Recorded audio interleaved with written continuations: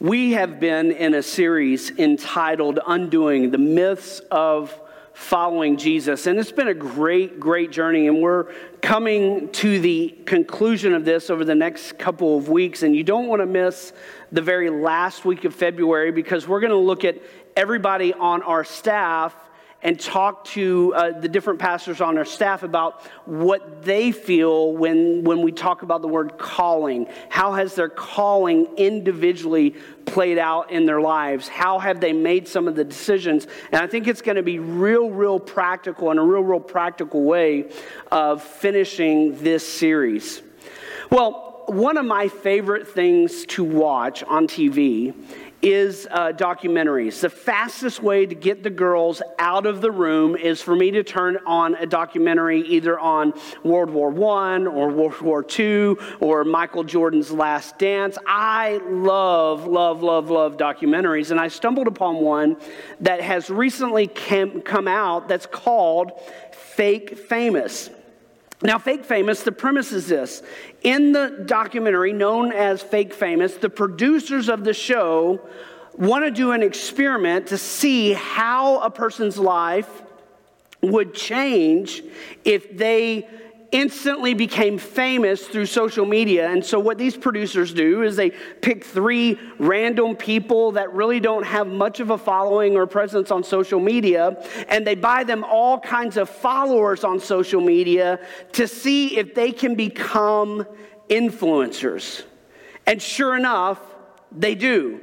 There's this one particular girl, her name is Dom, and she's an actress, struggling actress in LA. She responded to the call to be on this documentary, and so she went from maybe 1,000 followers to 350,000 followers in just a few months. And when you follow her, when you look at her Instagram page, her life looks rather glamorous. Here's a picture of her at a spa at the Four Seasons in LA. Now, what you have to understand is the producers of Fake Famous wanted to give the appearance of what was real to the people following this particular person. And really, this spa day that Dom has is really nothing more than a kiddie pool in her backyard with a photographer taking a picture of her. It's not really special, but it's this elaborate scheme. And the producers go on and they talk about how there are thousands and thousands and thousands of people who are influencers on social media, showing a glamorous lifestyle, showing people what their life really is all about, that really do nothing more than fake schemes. I mean, there are many influencers in the world, and some of them happen to be very famous people. And when they started doing a study of their actual social media followers, they found that most of them are fake. Most of them are known as bots, fake followers. Look at the percentages here. Let me read these to you. Ellen DeGeneres is said to have 49% of her social media is fake followers, almost 50%. Kourtney Kardashian, almost 46%. Taylor Swift, almost 46%. Ariana Grande, 46%. And Drake is 38%. Now, you may be going, well, why would these people try to get fake followers, whether they're really famous or not famous? What's in it for them? Well, there's money to be made. There's trips to go on. There's product to be given to them. And so the example of Dom, the example of Dominique that we see here, all of a sudden she goes from a little over 1,000 followers to 350,000 followers to all of a sudden she has companies giving her stuff, taking her on trips, all because she's presenting a life to people out there in the culture that we assumedly want to follow. But here's the thing. To present authentically an inauthentic life has always been the role of marketing in a consumeristic culture. And social media has made it become something on steroids. Now, that's fine for marketing. That's may be fine for society at large, but what I've noticed is that these ideas have crept into the church. We live inauthentic lives according to the gospel, and we try to display it as authentic. We're not truly following Jesus. There seems to be a grand disconnect from what he tells us, what he teaches us, what he commands us, and how we actually live. There's this grand disconnect that I feel many in the church try to authentically present an inauthentic life, or we are inadvertently following a shell of an image. We've been made to think that culture is all about us. And here's the problem. Our culture is steeped in individualism. And here's what individualism does, especially in the church. We go, well, we have choices, and in Dallas, we have choices. There are thousands upon thousands upon thousands of churches in Dallas that would suit you, or actually suit your every desire and whim. We have lots of choices. But in an individualistic society, we're also easily offended. I mean, I remember pastoring a church, being a youth pastor, and we had thermostats on the side of the sanctuary. And I remember as I preached every now and then, or I did the announcements every now and then, I would see someone get up and go and change the thermostat in the auditorium, and they would sit down, and then somebody would get right up and they would change their thermostat to their setting. They were wanting something that made them comfortable, and if they weren't comfortable, they became easily offended.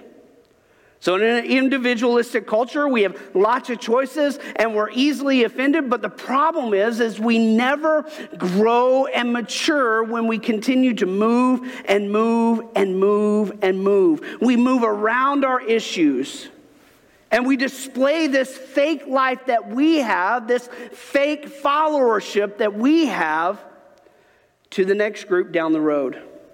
So today, my intent is to help us break up these patterns and to refocus on who we are called to and what we are called to specifically. Now, I want to look at the first one, this idea of who we're called to. Here's what you have to understand. Our call is communal before it is ever individual. Robert Putnam wrote a great book called Bowling Alone. And it's basically a study of how culture has progressed or digressed, depending on your view, a study of how it's digressed over the last 50 years. And he writes that over the last 25 years, attendance at like club meetings and maybe churches or maybe classes or maybe groups have dropped 58%. Family dinners have dropped 43%. And get this one, this was even shocking to me. Having friends has dropped 35%. We have moved more and more to a culture of individualism and isolation. And what's interesting is God's body, God's church, God's people has never been intended to be lived out in isolation. What's interesting is that God tends to move through the community at large, rather than the individual. Now, it's true that we do have an individual call, and we'll look at this in a moment, but that individual call most often happens in the context of community. We seldom hear God alone. When I look at Scripture, I try to identify patterns. What were some patterns that crossed over from the Old Testament to the New Testament? Well, this idea of hearing God together was something that was prominent in the Old Testament as well as the New Testament. And let me just show you a few examples. In Exodus 24:7, at the reading of the law, God commands Moses to read this covenant in the hearing of the people. Say it orally so that they can all hear it.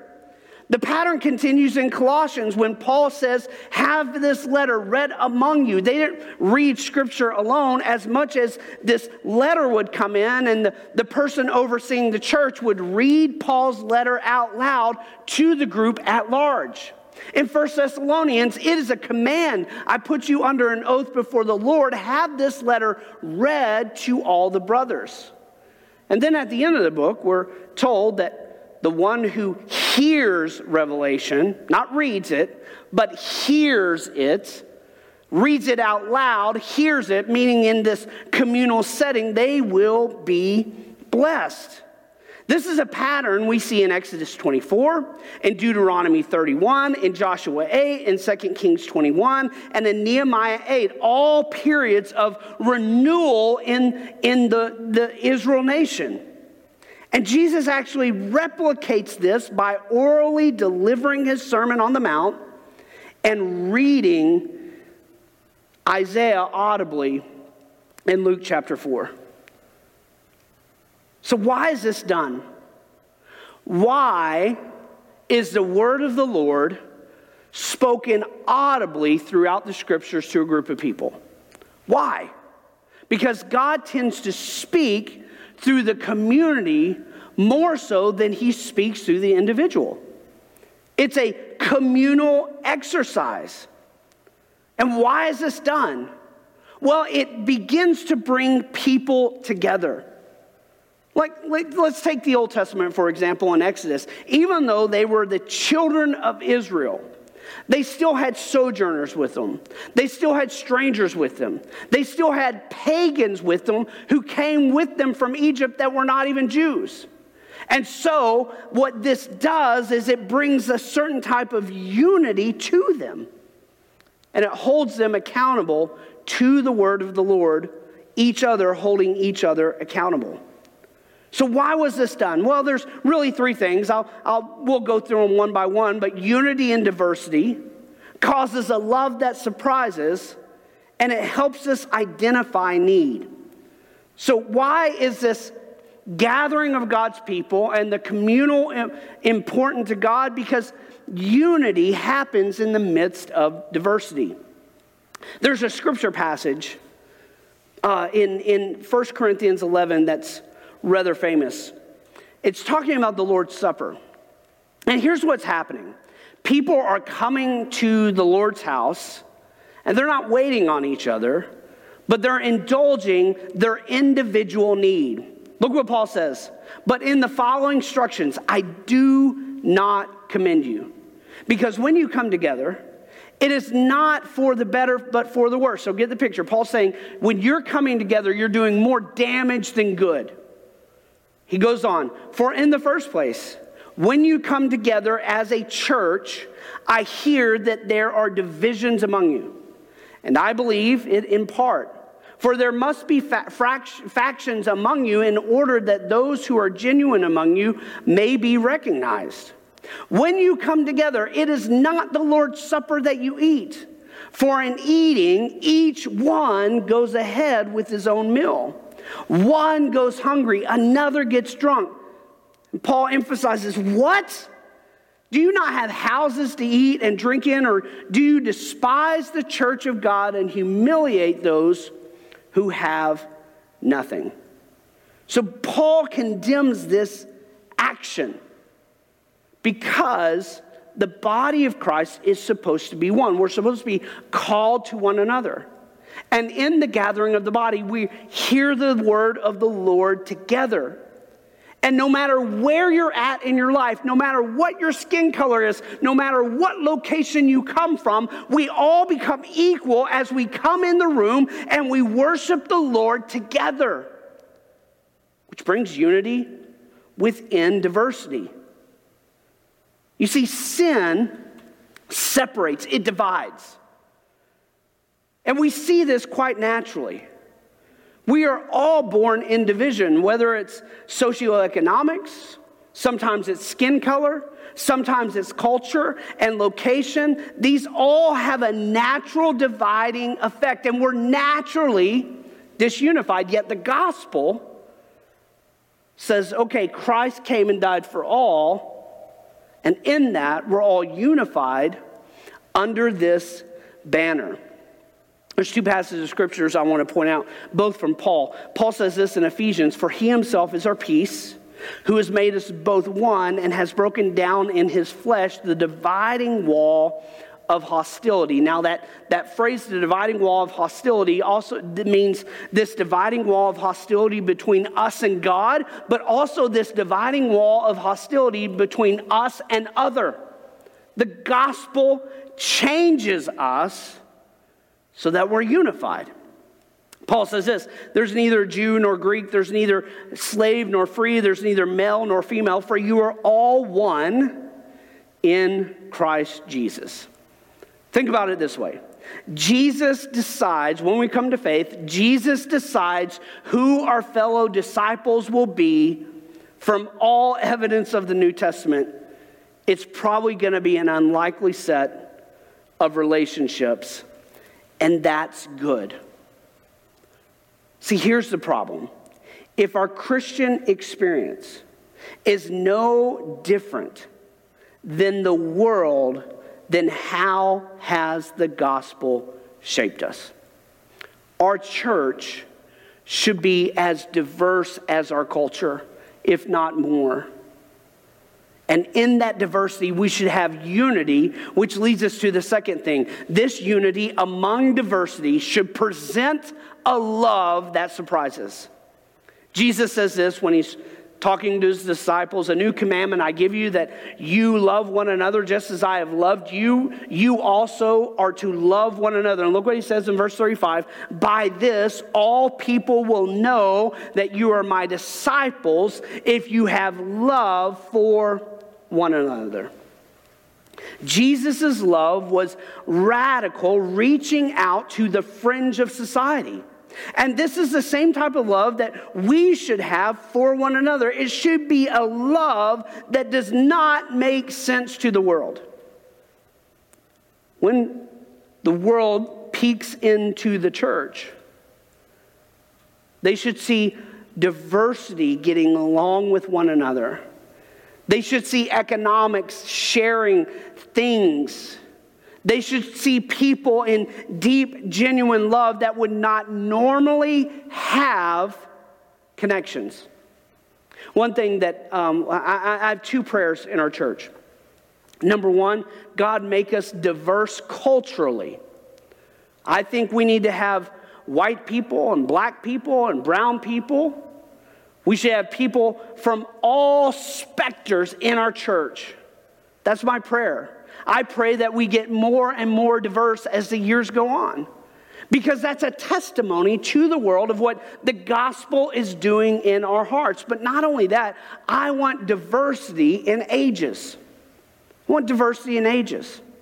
We should have people who are as young as babies and as old as 100 years old, sharing things in common, loving one another, caring for one another.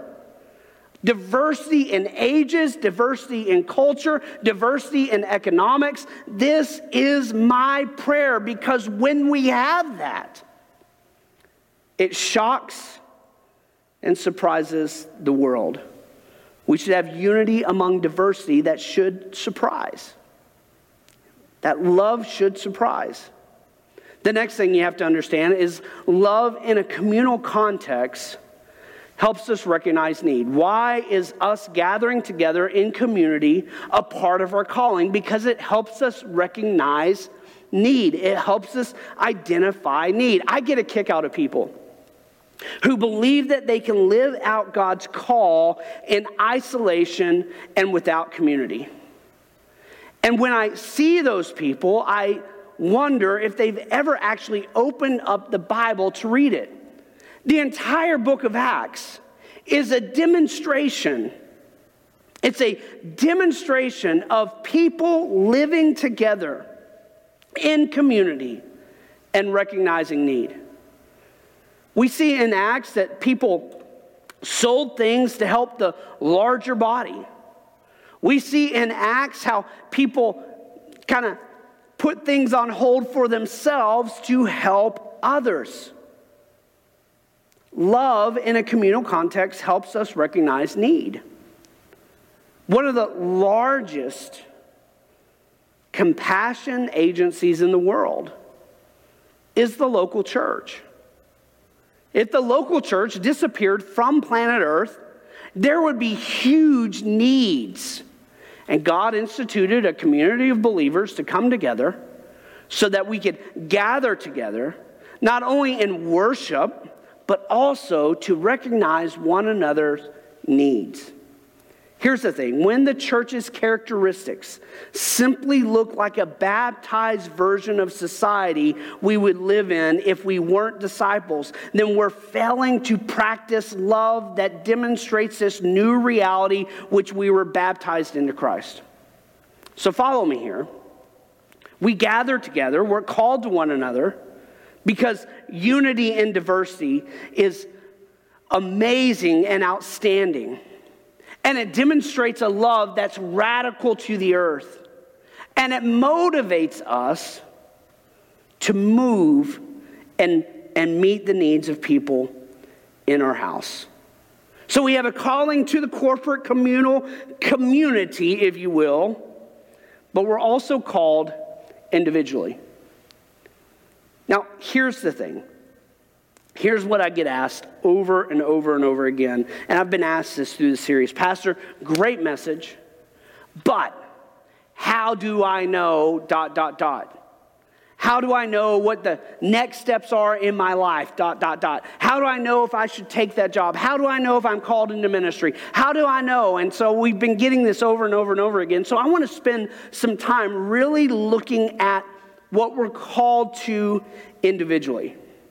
Well, first of all, you have to understand that we need to keep the first things first before we move on to the next things. So the first things first are simply this. It's that call to die and deny ourselves and to grow deeply and to mature deeply inwardly. We talked a little bit about this last week. The Bible calls this growth, this development internally, these fruits of the Spirit. And here's what's interesting.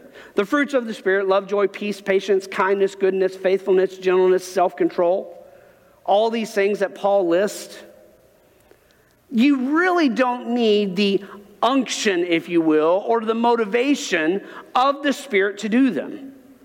It is commonplace for the believer to just develop these on their own.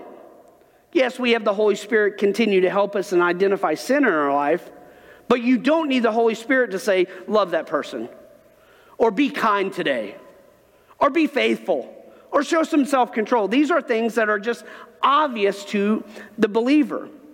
So when it comes to our individual calling, we must first focus on those first things. And here's the thing with the first things.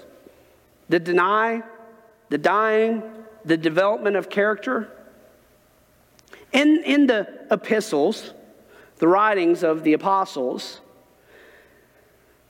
they say this. They say, for those who know to do good, but don't do it, that person is in sin.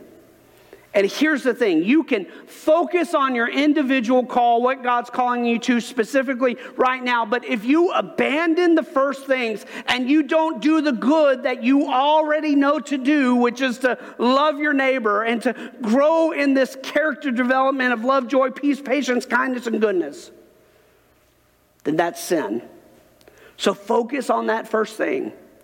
Focus on your relationship with God. You are called individually for Him. And I know that that's not real satisfying for a lot of people.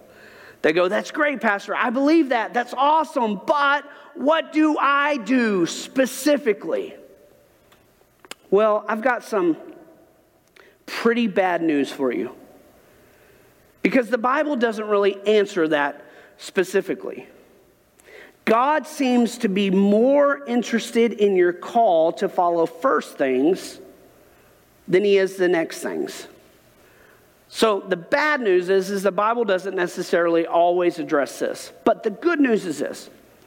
I think there are some very practical things you can put in your life to help you understand and know what steps you may need to take when it comes to your vocation, when it comes to your calling. And I've broken it down pretty easy into this equation. You ready? Passion plus location equals vocation. Passion plus location equals vocation. Now, almost 30 years ago, which is shocking to me, but almost 30 years ago, I was in Bible college, and I remember having friends who were praying the prayer, oh God, please, I'm called by you. God, I love you. I thank you. I want to do great things for you. But then they would be scared to death that God was going to call them to the mission field, right? I mean, I can't tell you how many times people would be like, God, use me, but I'm deathly afraid he's going to call me to the mission field. Well, here's what I know. God typically will not call you somewhere where you don't have a passion first, right? He's not going to call you to the bush of Africa if you are scared to death to ever get on an airplane. It's not saying that God's not going to require you to take a step of faith. It's just that God, in his infinite wisdom, develops passion in you along your journey with him. Let me give you an example for me. I came out of Bible college. I was 24, 25 years old. I'd been a youth pastor at 18, 19, 20. And I graduated from Bible college and I become a youth pastor. And I really had this desire to be a solid number 2 guy on a staff. I never wanted to preach. I never wanted to teach. I just enjoyed doing the behind the scenes work in a church. And I would say vocally to people, I'm good to preach once or twice a year, but I really don't want to do it every single week. It would be a drain. It's not something I'm interested in. Well, what happened? I mean, obviously, I preach 40 to 50 times a year. I travel and I teach and I do lectures in seminary, all this kind of stuff. So what happened? Well, my passion changed through the years because of people that mentored me, from me recognizing needs in the church, all this kind of stuff. My passion has changed. It's developed. And now, it's all I think of. I love preaching. I love standing up here, even on a snowy day when no one is in the room. I still have a passion and an energy to preach. I love it. It is my joy to study. It is my joy to read. It's my joy to write a term paper every week and teach it audibly so all you jokers can grade it when you go home. It's my joy. My passion changed through the years. Now, just because I'm passionate about something doesn't mean I don't do grunt work. Remember the snow cone illustration, right?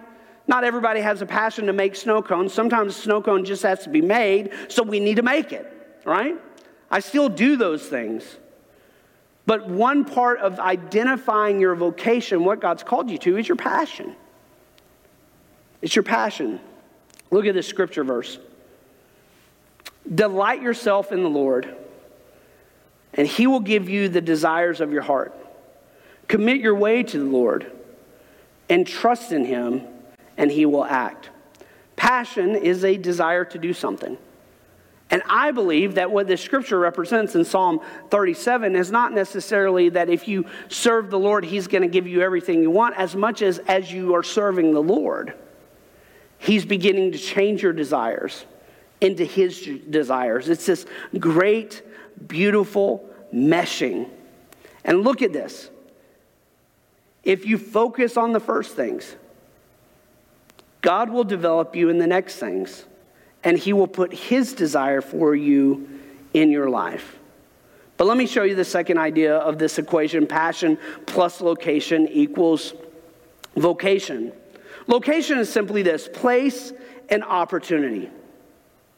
Now, I am more and more convinced that God does call all of us to a place, to a community that we are to belong to. We're not supposed to be doing church in anonymity. We're supposed to be belonging to a body. This place is what provides us accountability and also recognizes our gifts within the body. For someone like me, I was called to a place that would recognize, strengthen, and shape my pastoral gifts. Let me say one thing about recognition. We all learned this in American Idol. We all learned this because we watched American Idol for 20 years, and inevitably on American Idol, somebody comes up to the stage that they believe they have a gift to sing. And they sing, and it is bad. It's off key. It's terrible. They have no stage presence. I often, when Rachel and I used to watch this, I would look at her and go, nobody loves that person. You know why? Because nobody told her that they can't sing. Here's how it plays out in the church. Somebody goes, pastor, man, I really have a gift of teaching.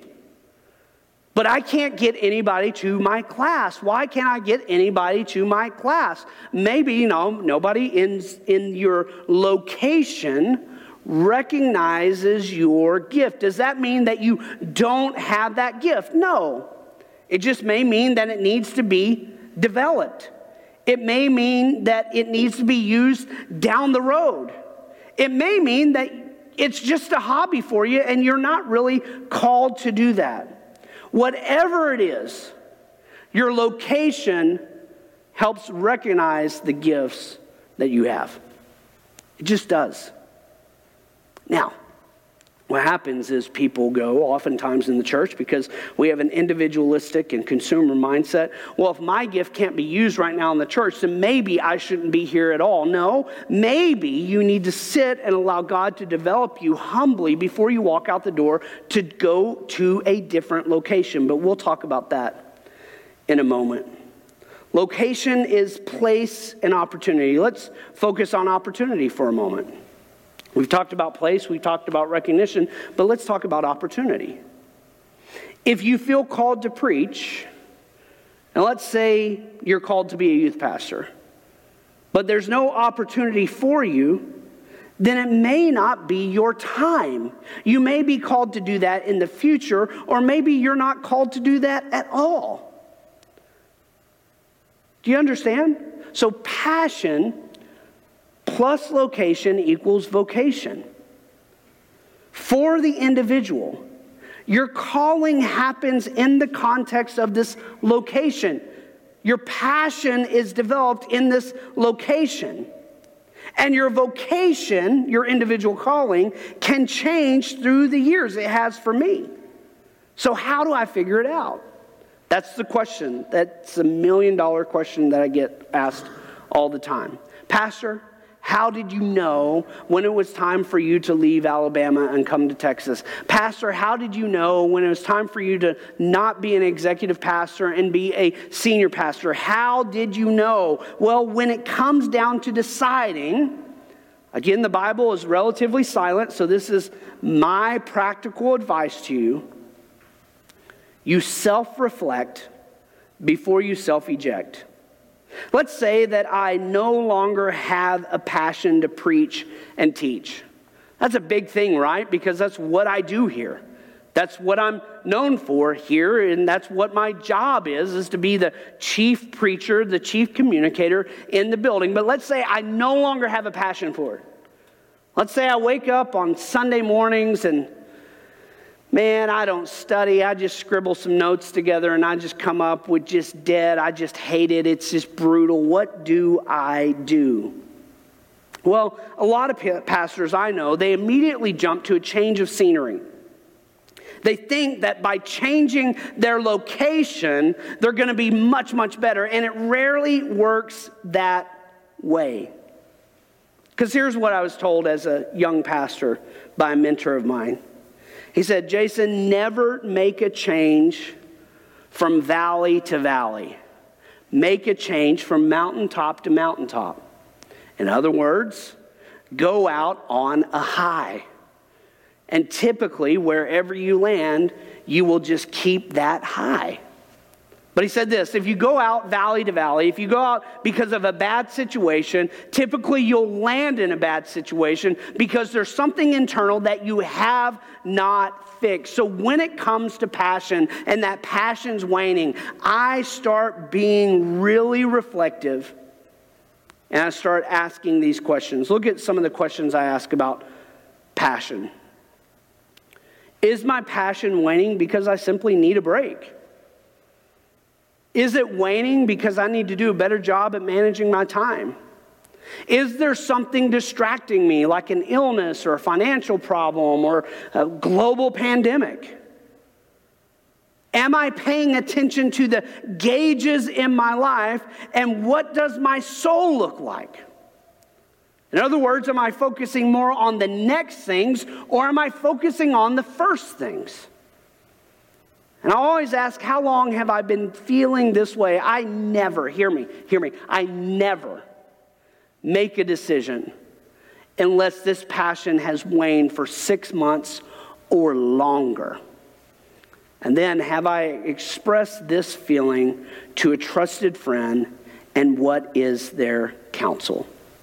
These are all questions of self-reflection. And here's the thing, and this is important. If I leave this vocation, can I do it well? I know a lot of people, and ministry is my context, but when they leave, they have a scorched earth policy. They're not leaving well. And so I always ask myself, can I leave well? So those are the questions I ask when it comes to passion. As I'm working out this vocation, as I'm really trying to figure out what God is calling me to do. But let's say I still have passion, but the location doesn't seem to fit. What do I ask? Well, the first question I ask in that case is, have I served enough to get an opportunity? Have I served enough to get an opportunity? I've been in ministry long enough, and I've been a pastor long enough. People sometimes think that I just fell off the truck. I've seen it time and time and time and time again, that somebody walks in the door, they have a passion, they immediately go, I must be recognized and I must be able to use my gift right now. But the problem is they often don't really learn how to serve. They think serving is something that may be akin to a 4-letter word. Now, I'm not trying to be offensive here, but this is huge. You do realize that before Barnabas was commissioned to travel with Paul as a missionary to the Gentile world, he was simply known as a man who is faithful and a man who gave to the church. Acts chapter 4 and Acts chapter 11 both point this out. Before he got to do his ministry, he served. So one of the questions that I ask when it comes to location is, have I served enough to get an opportunity? Because in our individualistic world, in our consumeristic world, what happens is people don't get an opportunity immediately. They leave and they just kind of play ring around the rosy or musical chairs with the church until they get that opportunity. But sometimes God just wants you to serve. The second thing I ask about location, remember, location is opportunity and place, but does anyone in the place recognize my gift? If not, why not? Am I not connected to the community? Do I walk in the doors 5 minutes after worship and leave as soon as the doors open? It's tough truth. But does anyone recognize my gift? The third question I ask is, am I truly connected communally to the place God has called me to? Have I done everything really I can do? Most people go, of course. I remember being a youth pastor many, many years ago. And the question that I would always get this conversation with parents, and it would drive me nuts. It'd be something like this. Pastor, my kid is not connected to the church. And then they would always follow it up with, what are you going to do about it? And I'd always have a stack of questions to ask them as they would ask me this question. I would go, well, has your child, has your student ever gone to camp with us? Nope. Has your student ever been on an event with us? Nope. Is your student in our discipleship program? Nope. Is your student attending a small group? Nope. Does your student even come on Wednesday nights? Nope. Are they here on Sundays? Not really. And I would look at them and I'd be like, that's the problem. That's why they're not connected. And that's the thing. If we are going to truly give ourselves to a location, we must figure out how to connect communally. For us, we connect communally through groups, through worshiping together on Sunday mornings, through a whole host of things. Now, it's changed because of COVID. I get that. But we can still be connected through various online platforms and other avenues. The next question I ask is, God putting me in a place to humbly serve while my gift is being cultivated? Is God putting me in a place to humbly serve while my gift is being cultivated? The next question I ask is, what can I glean at this place while I'm here? A lot of times we walk in and we get offended and angry and we never learn. We just cross our arms and we go, God just has me in a wilderness period, I guess. I'm just in the wilderness at this church. I don't know what he wants to do through me. I know that he's called me to be a teacher, but I can't be a teacher, so I'm just going to sit here and pout, and you never glean anything at the place that God has put you. The next question I ask about location is, have I prayed and seriously asked others their advice on the matter? Every location I've left, I pray earnestly, and I have many conversations with people in my community and my friends. And then I also ask this question, can I leave this place well? So here's the thing. Passion plus location equals vocation. For those young in this room trying to decide what they're going to do with their life, maybe they have a call to ministry on their life, this is a good little equation to always analyze.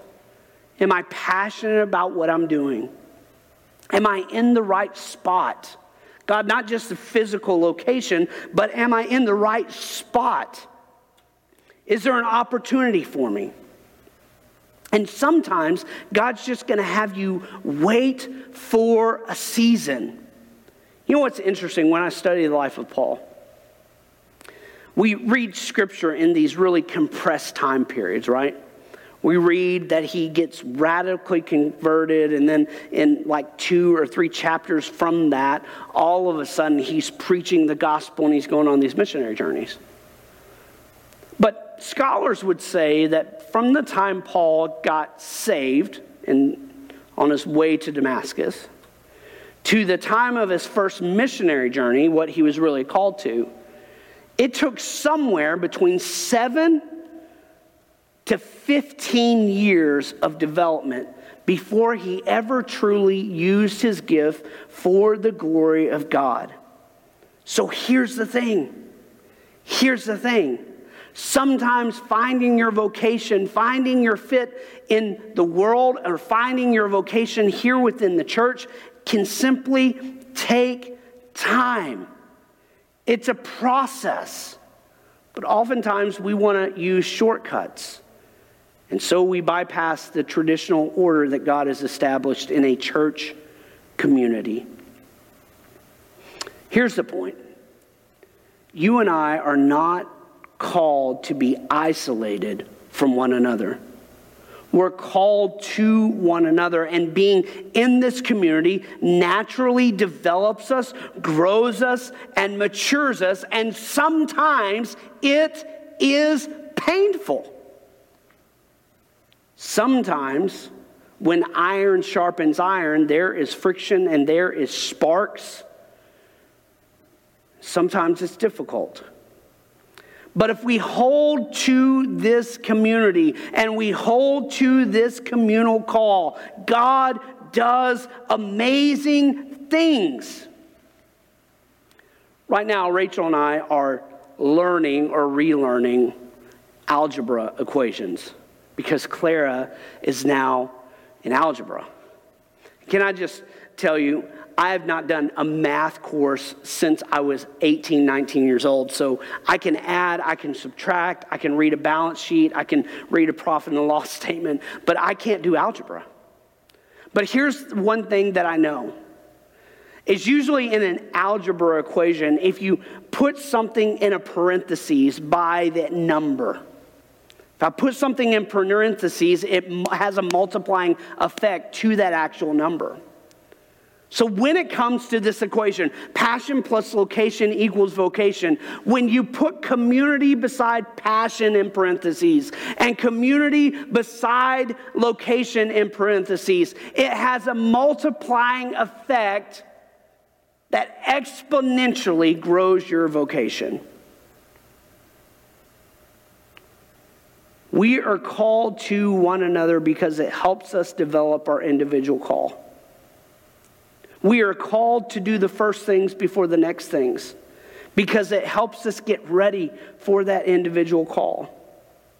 Following Jesus means being in a community of faith that nurtures and stretches and provides comfort and assistance while we go and pursue a vocation. And this goes against everything we're taught in the West. In the West, we're individuals first and citizens second. But in the kingdom of God, we're citizens first, mutually attached, and individuals second. The first will be last.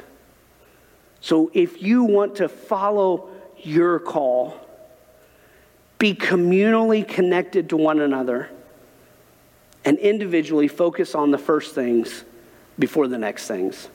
Let me pray for you. Father, I thank you that you call all of us, that you call all of us to follow you. Father, I ask that we would do this thing well. God, that we would recognize that we're called to one another, to be communally connected, to be a body of believers, strengthening and edifying and sharpening and maturing one another. And Father, as we do that, I pray that there are those who will find their individual call for their life. Father, I believe that watching on this video are future pastors and future missionaries and future youth pastors and kids pastors, future doctors and lawyers, engineers. God, I pray that this message would stir something in people's hearts to follow you, both in the community and as individuals. In your name, amen. God bless you. We hope you have a wonderful, wonderful week.